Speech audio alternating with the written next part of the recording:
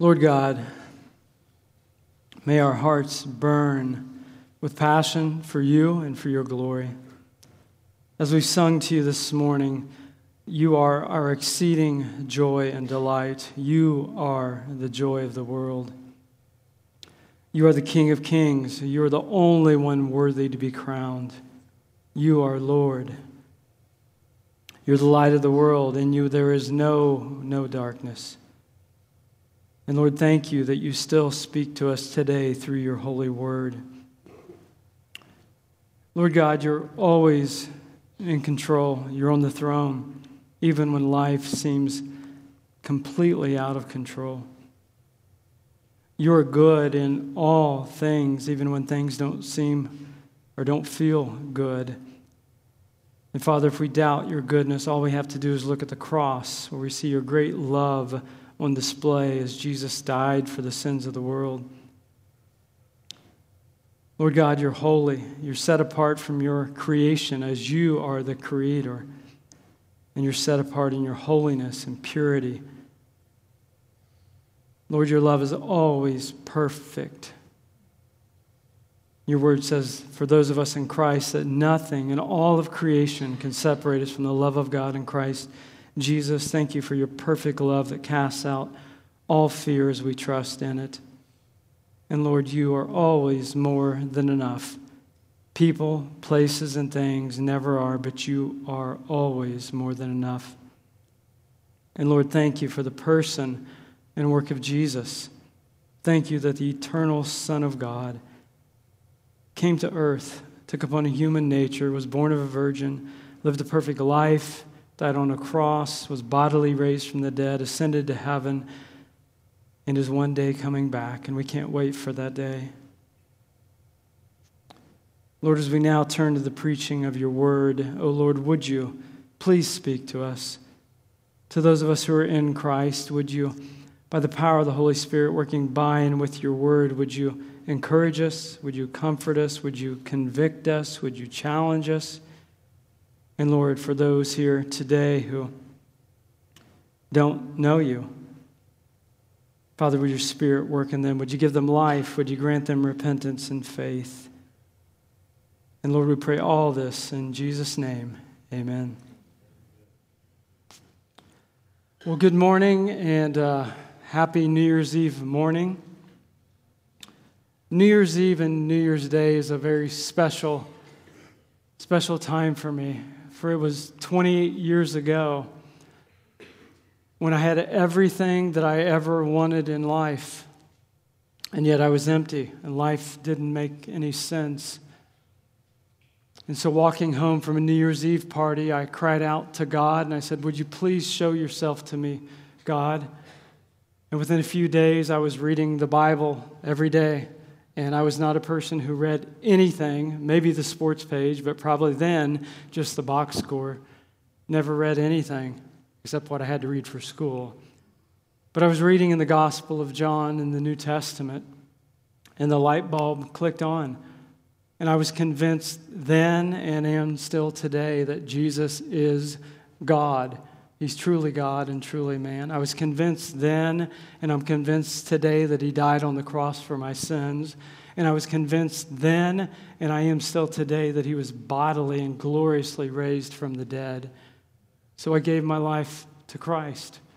Life hasn't been perfect for the last 28 years, but it's been an awesome, wonderful relationship with Christ. The title of today's sermon is Bible and Life. Bible and life. For those of us in Christ, we should never think about our life apart from the Bible. And we should never think about the Bible apart from our life. The Bible says to take every thought captive and make it obedient to Christ. Every thought we have about life should flow with what the Bible teaches about life. Life makes absolutely no sense whatsoever apart from what the Scriptures teach us about life. God is the source of life. He's the creator of life. He's the sustainer of life. And he's the giver of eternal life to those who are in Christ Jesus. God is the one who tells us what the purpose of life is, and God is the one who tells us what our lives should look like. He's the one who tells us the source of all of our problems, and He gives us all of the answers to our problems, and we find all of this in God's sufficient and authoritative and holy Word. The Bible texts we're going to cover today are 2 Timothy 3, 16 and 17, and then Ephesians 4, 17 through 24. I'm going to read 2 Timothy 3, 16 and 17 right now, and then later on we'll look at Ephesians 4. So would you please stand for the reading of God's holy Word. 2 Timothy 3, 16 through 17. All Scripture is breathed out by God and profitable for teaching, for reproof, for correction, and for training in righteousness, that the man of God may be complete, equipped for every good work. You may be seated. We're going to start this morning by looking at what 2 Timothy 3 has to say about the Bible, and then we'll see what it has to say about our lives. Look at verse 16. All Scripture is breathed out by God and profitable for teaching, for reproof, for correction, and for training in righteousness. Verse 16 has much to say about the Bible. The first thing verse 16 says is that all of Scripture, all of the Bible, is breathed out by God. God is the source of Scripture. The human authors who wrote the books of the Bible wrote down what God intended them to write down, and the Holy Spirit superintended this process to make sure that was done. Thus, we believe in what is called the inspiration of Scripture. And since the Bible is the breathed out words from our Creator, it is obviously authoritative for all of our life. And I know this should be common sense, but the Creator is the one who gets to tell us what our lives should look like, not us, not the creation. All Scripture is breathed out by God. The second thing, verse 16 says, is that all Scripture, all of the Bible is profitable. Verse 16 says the Bible is profitable for teaching us, for reproving us, for correcting us, and for training us in righteousness. God is the source of truth because God is the truth. As Creator, He knows who He is, and He knows who we are. And He knows who we are a lot better than we know ourselves. And as Creator, He alone determines what the purpose of life is. And He's told us what the purpose of life is in His authoritative and sufficient Word. In verse 16, we clearly see that life makes no sense apart from what the Bible teaches us about life. The Bible, which is from God, the one who gave us life, obviously knows what is best for His creation. In the Bible, God teaches us. He reproves us, He corrects us, and He trains us for what glorifies Him and also what is our greatest good. And there's nothing more profitable than that. Nothing. Verse 17 also has much to say about the Bible and life. Look at verses 16 and 17 together again. All Scripture is breathed out by God and profitable for teaching, for reproof, for correction, and training in righteousness. Then we come to verse 17. That the man of God may be complete, equipped for every good work. Verse 17 teaches us that God gave the Bible to train us for all of life, that we would be complete, meaning we would be complete and equipped for every good work in life. Verse 17 teaches that the Bible is sufficient, not just for some good works, but for every good work, and all of life is to be a good work. God gave us the Bible, which covers all of life because He, who is the Creator, knows all of the answers. The Bible gives us the answers for how to be saved, how to be in a right relationship with God, and then for how to live after we are saved. The Bible is sufficient in that it gives us all the answers for all of our sin struggles. The Bible is sufficient in that it gives us all the answers for how to glorify God in our trials and suffering in life. Whether our trials and suffering are just due to living in a fallen, broken world, or our trials and suffering are a result of our own sin or a result of the sin of others. The Bible is sufficient for teaching us how to live a life of worship. And a life of worship unto God is the sole, entire, whole purpose of life. 1 Corinthians 10:31 tells us, whether you eat or drink or whatever you do, do it for the glory of God. Do it as an act of worship. The great catechism question, what is the chief end of man? To glorify God and to enjoy Him forever. You may have never thought of it like this, but any help for life's problems that does not point people to God through His Word actually dehumanizes people. Because all people are created in the image of God, and God the Creator has given us His Word. So why would we look anywhere else but to the Bible for help? The Bible equips us for every good work. Here are a few other scriptures that teach the sufficiency of God's Word for life. John 17:17, Jesus said, sanctify them in the truth. Your word is truth. The Bible is truth, and it's sufficient for sanctification, for our becoming more like Christ, which includes every area of life.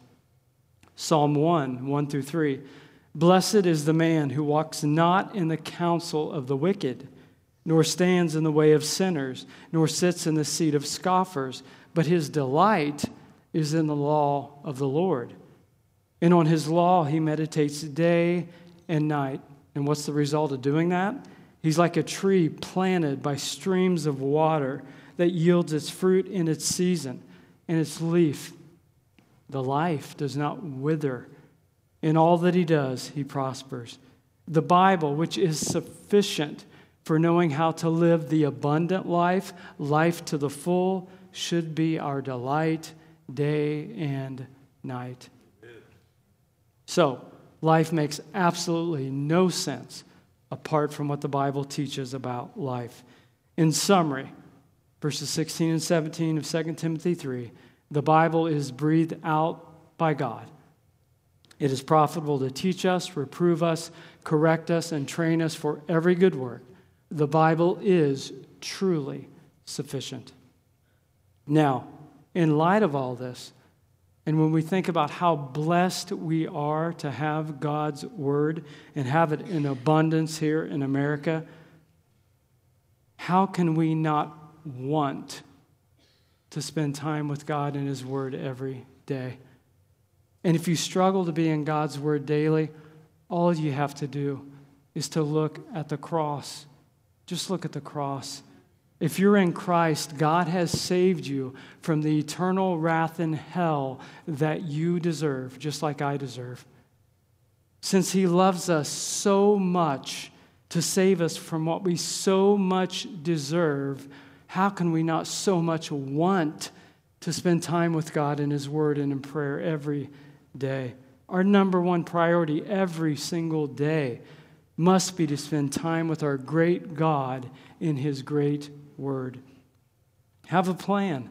Set aside a specific time each day where you will let nothing interfere with that time. And here's a super simple plan. If you're not used to reading the Scripture regularly, daily, start in the Gospel of John in the New Testament. Read one chapter a day. Write down one thing the chapter says about God. Write down one thing it tells you to do or not do, and simply pray over it. We all can do that well. So thus far, we've clearly seen the connection between the Bible and life. We cannot biblically think about life apart from the Bible. And we cannot biblically think about our life apart from the Word. Now, let's go to Ephesians chapter 4, verses 17 through 24, which also speaks about the Bible and life.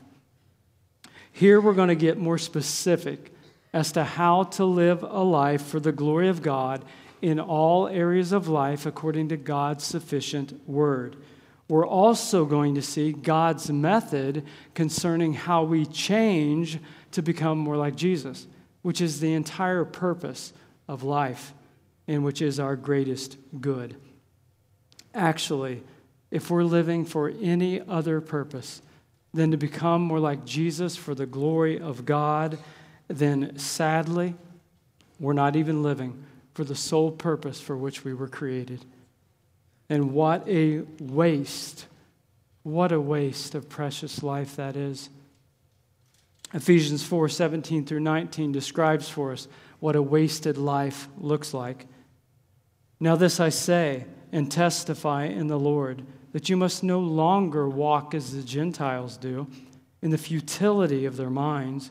They're darkened in their understanding, alienated of the life of God because of the ignorance that is in them due to their hardness of heart. They become callous and have given themselves up to sensuality, greedy to practice every kind of impurity. Verses 17 through 19 describe a life that is not lived for the glory of God. That is a life lived for the glory of self. That kind of life is not based on God's sufficient Word. That kind of life is not based on the Bible and life.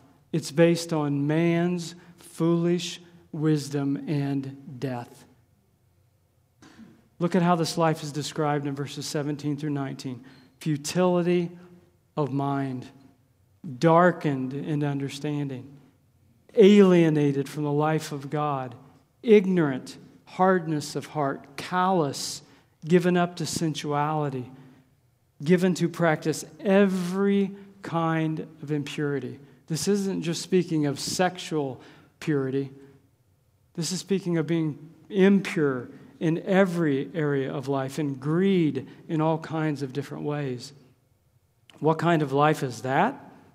It's the kind of life that I unfortunately lived for 28 years of my life.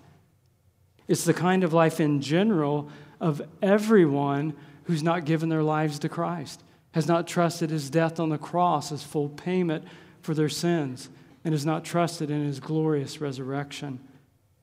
It is a life not lived for the very purpose for which it was created.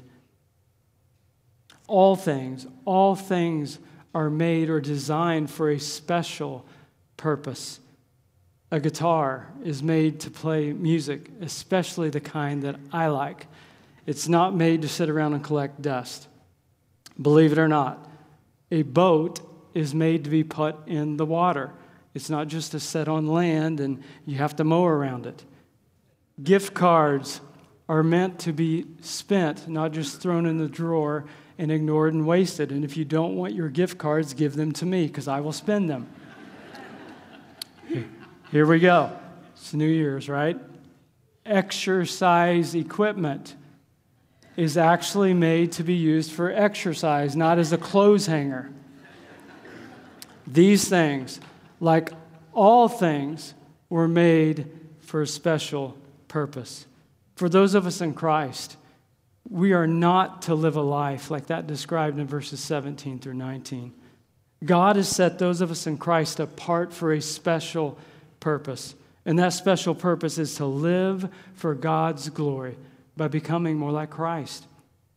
Look at what verses 20 and 21 say about the content of verses 17 through 19. But that is not the way you learned Christ, assuming that you've heard about Him and were taught in Him as the truth is in Jesus. Those who have learned Christ are to live the truth found in God's sufficient Word. We're not to live the lies found in verses 17 through 19. Those who have come to know Christ came to know Him because God gave them spiritual life when they heard the gospel. They gave their lives to Christ. They trusted that he is truly God and truly man, and that he died on the cross for their sins, and that he was raised from the dead. And those who have truly learned Christ know that repentance and faith are not just the beginning of the Christian life. Repentance and faith are the entire Christian life. The purpose of life, which is to glorify God, does not stop at conversion. The purpose of life, which is to glorify God by becoming more like Jesus, is a daily life of repentance and faith. Not in order to get saved again, which only happens once truly when a person is born again, but a daily life of repentance and a daily life of trusting in Christ. Dying to self and living for Jesus, that's the only place you can find true life. And praise God that he's not only told us that we need to change, he's also told us how to change. Verses 22 through 24 of Ephesians chapter 4 is God's plan for change. And guess what? We can't improve on God's plan. So why do we try? And here once again, we're going to see that the Bible and life go together. Ephesians 4, 22 through 24.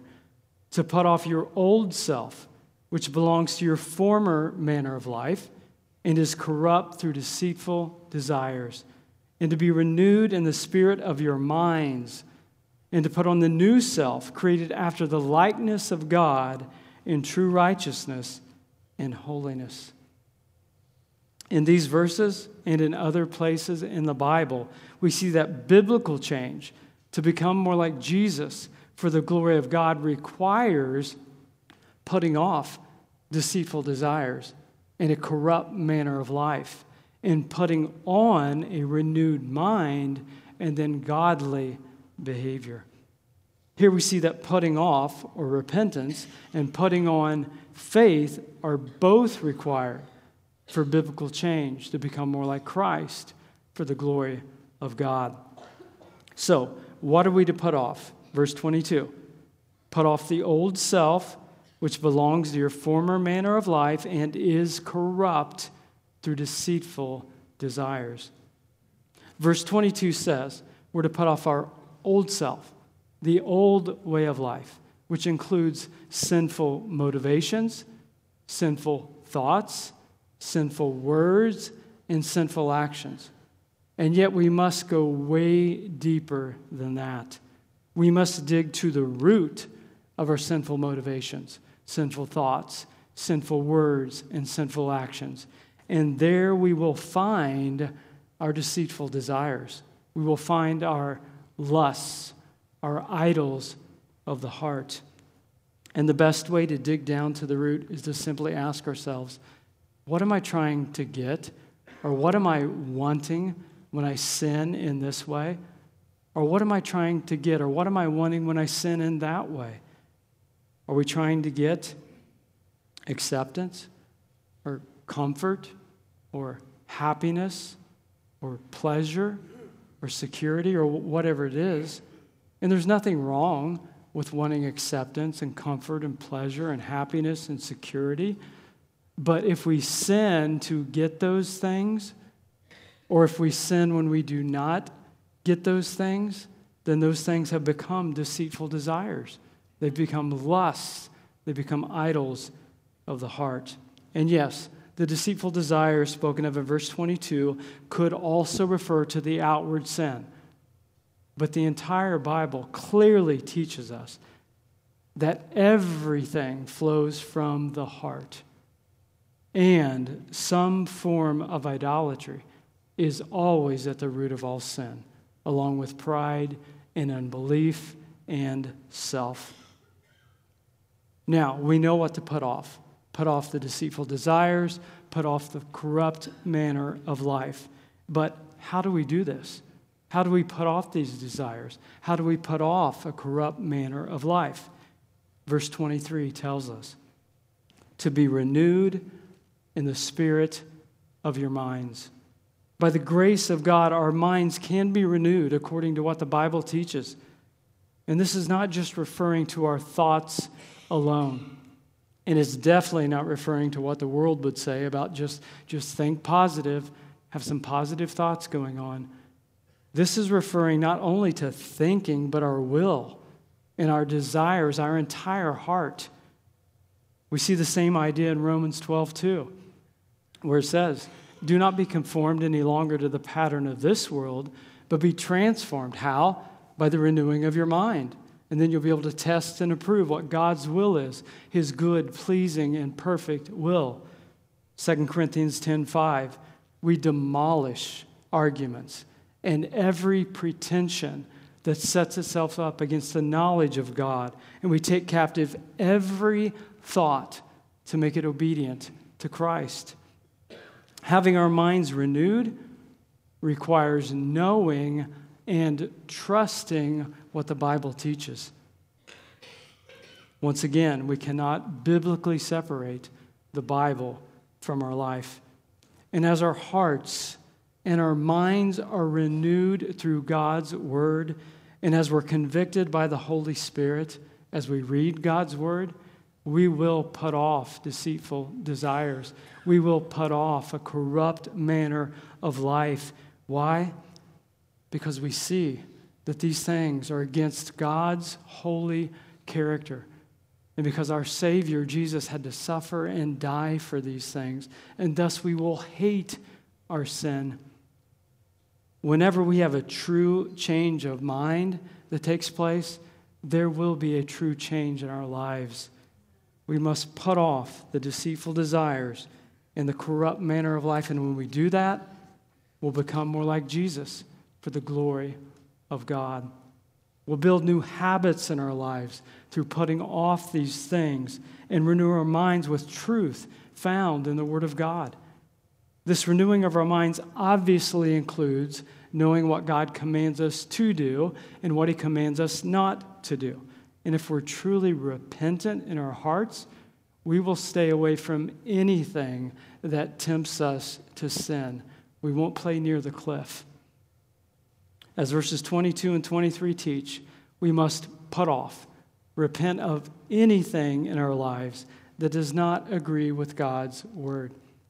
Yet we must never just stop with putting off.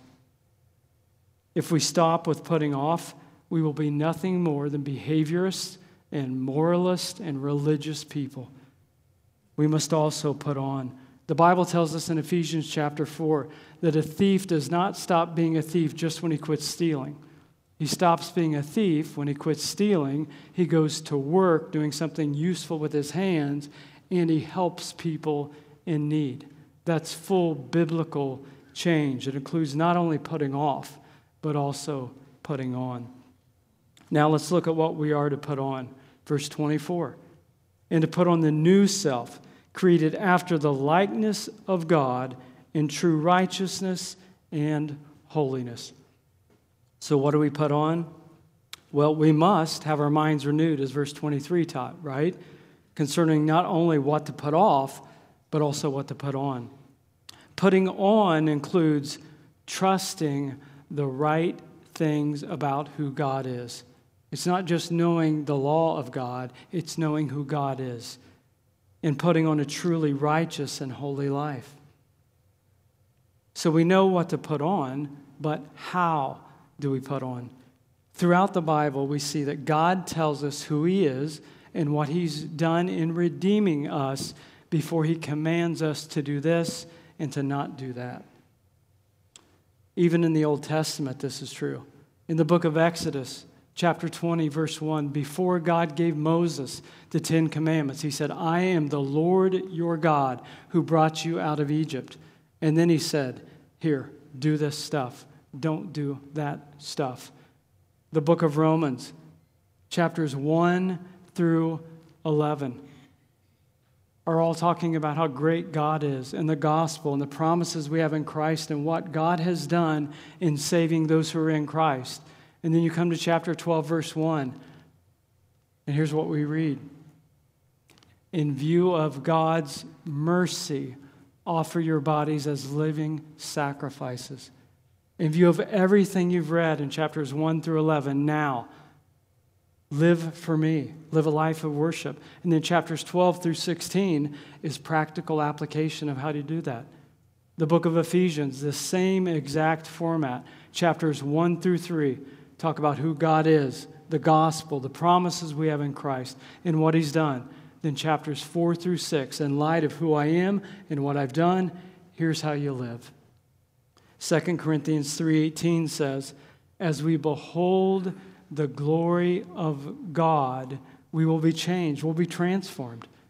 And then 2 Corinthians 5:14 and 15 tell us that what makes us, what motivates us, why we would want to die to ourselves and to live for God is to focus on Jesus dying on the cross and his great love that compels us, constrains us, that we would want to live for him.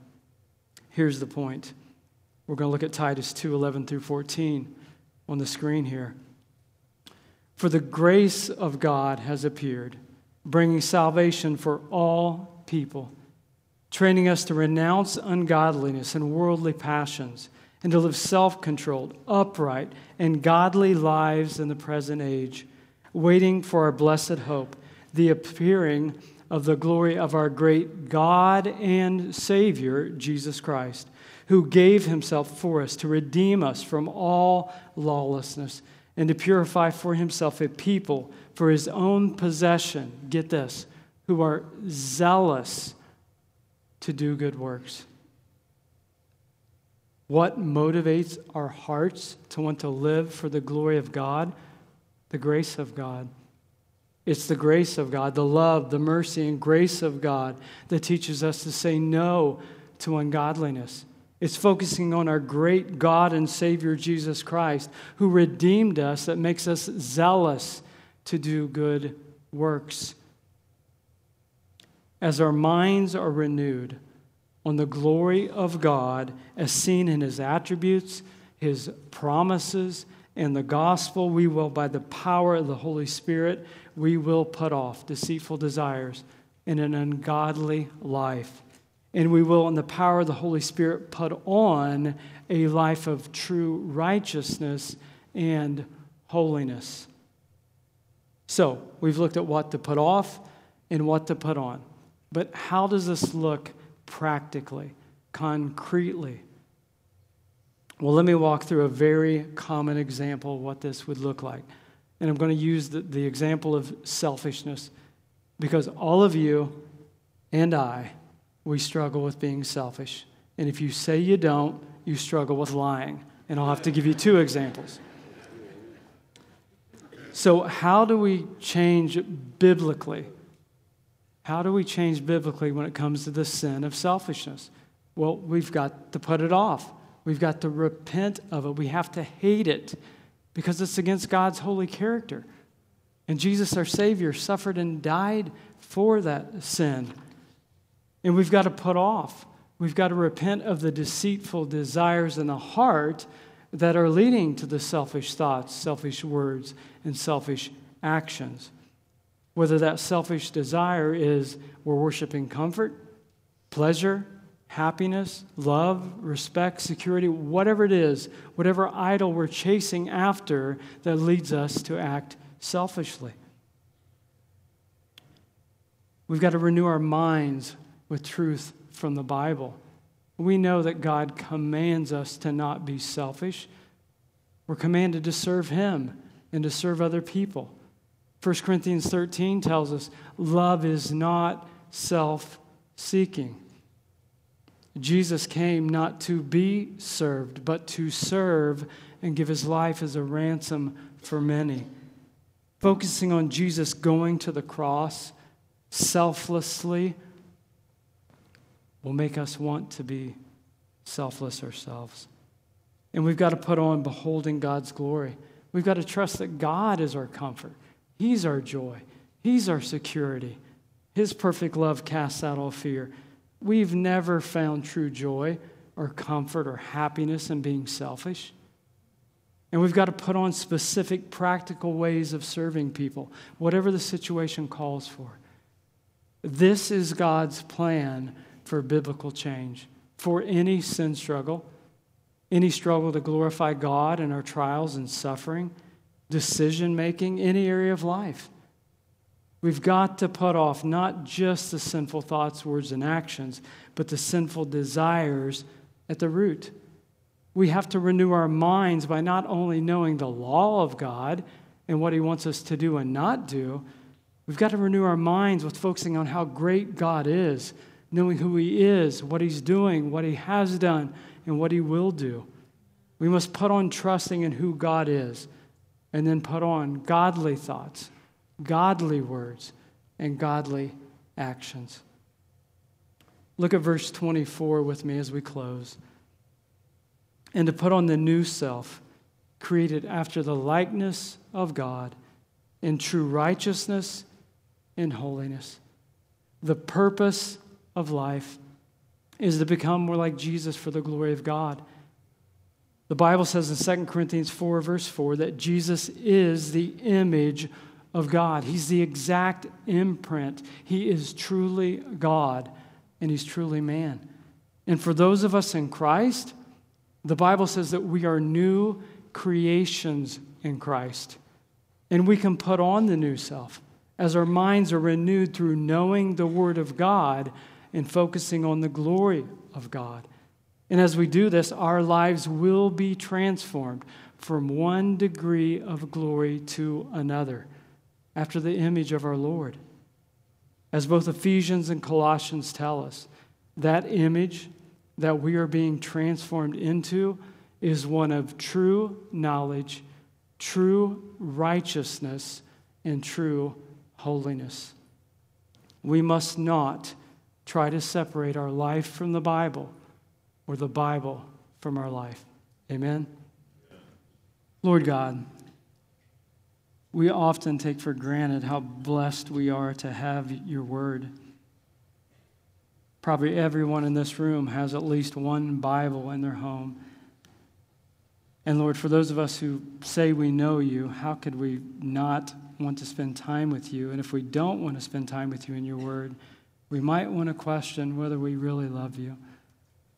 Lord God, please help us be convinced that your word is sufficient for all of life.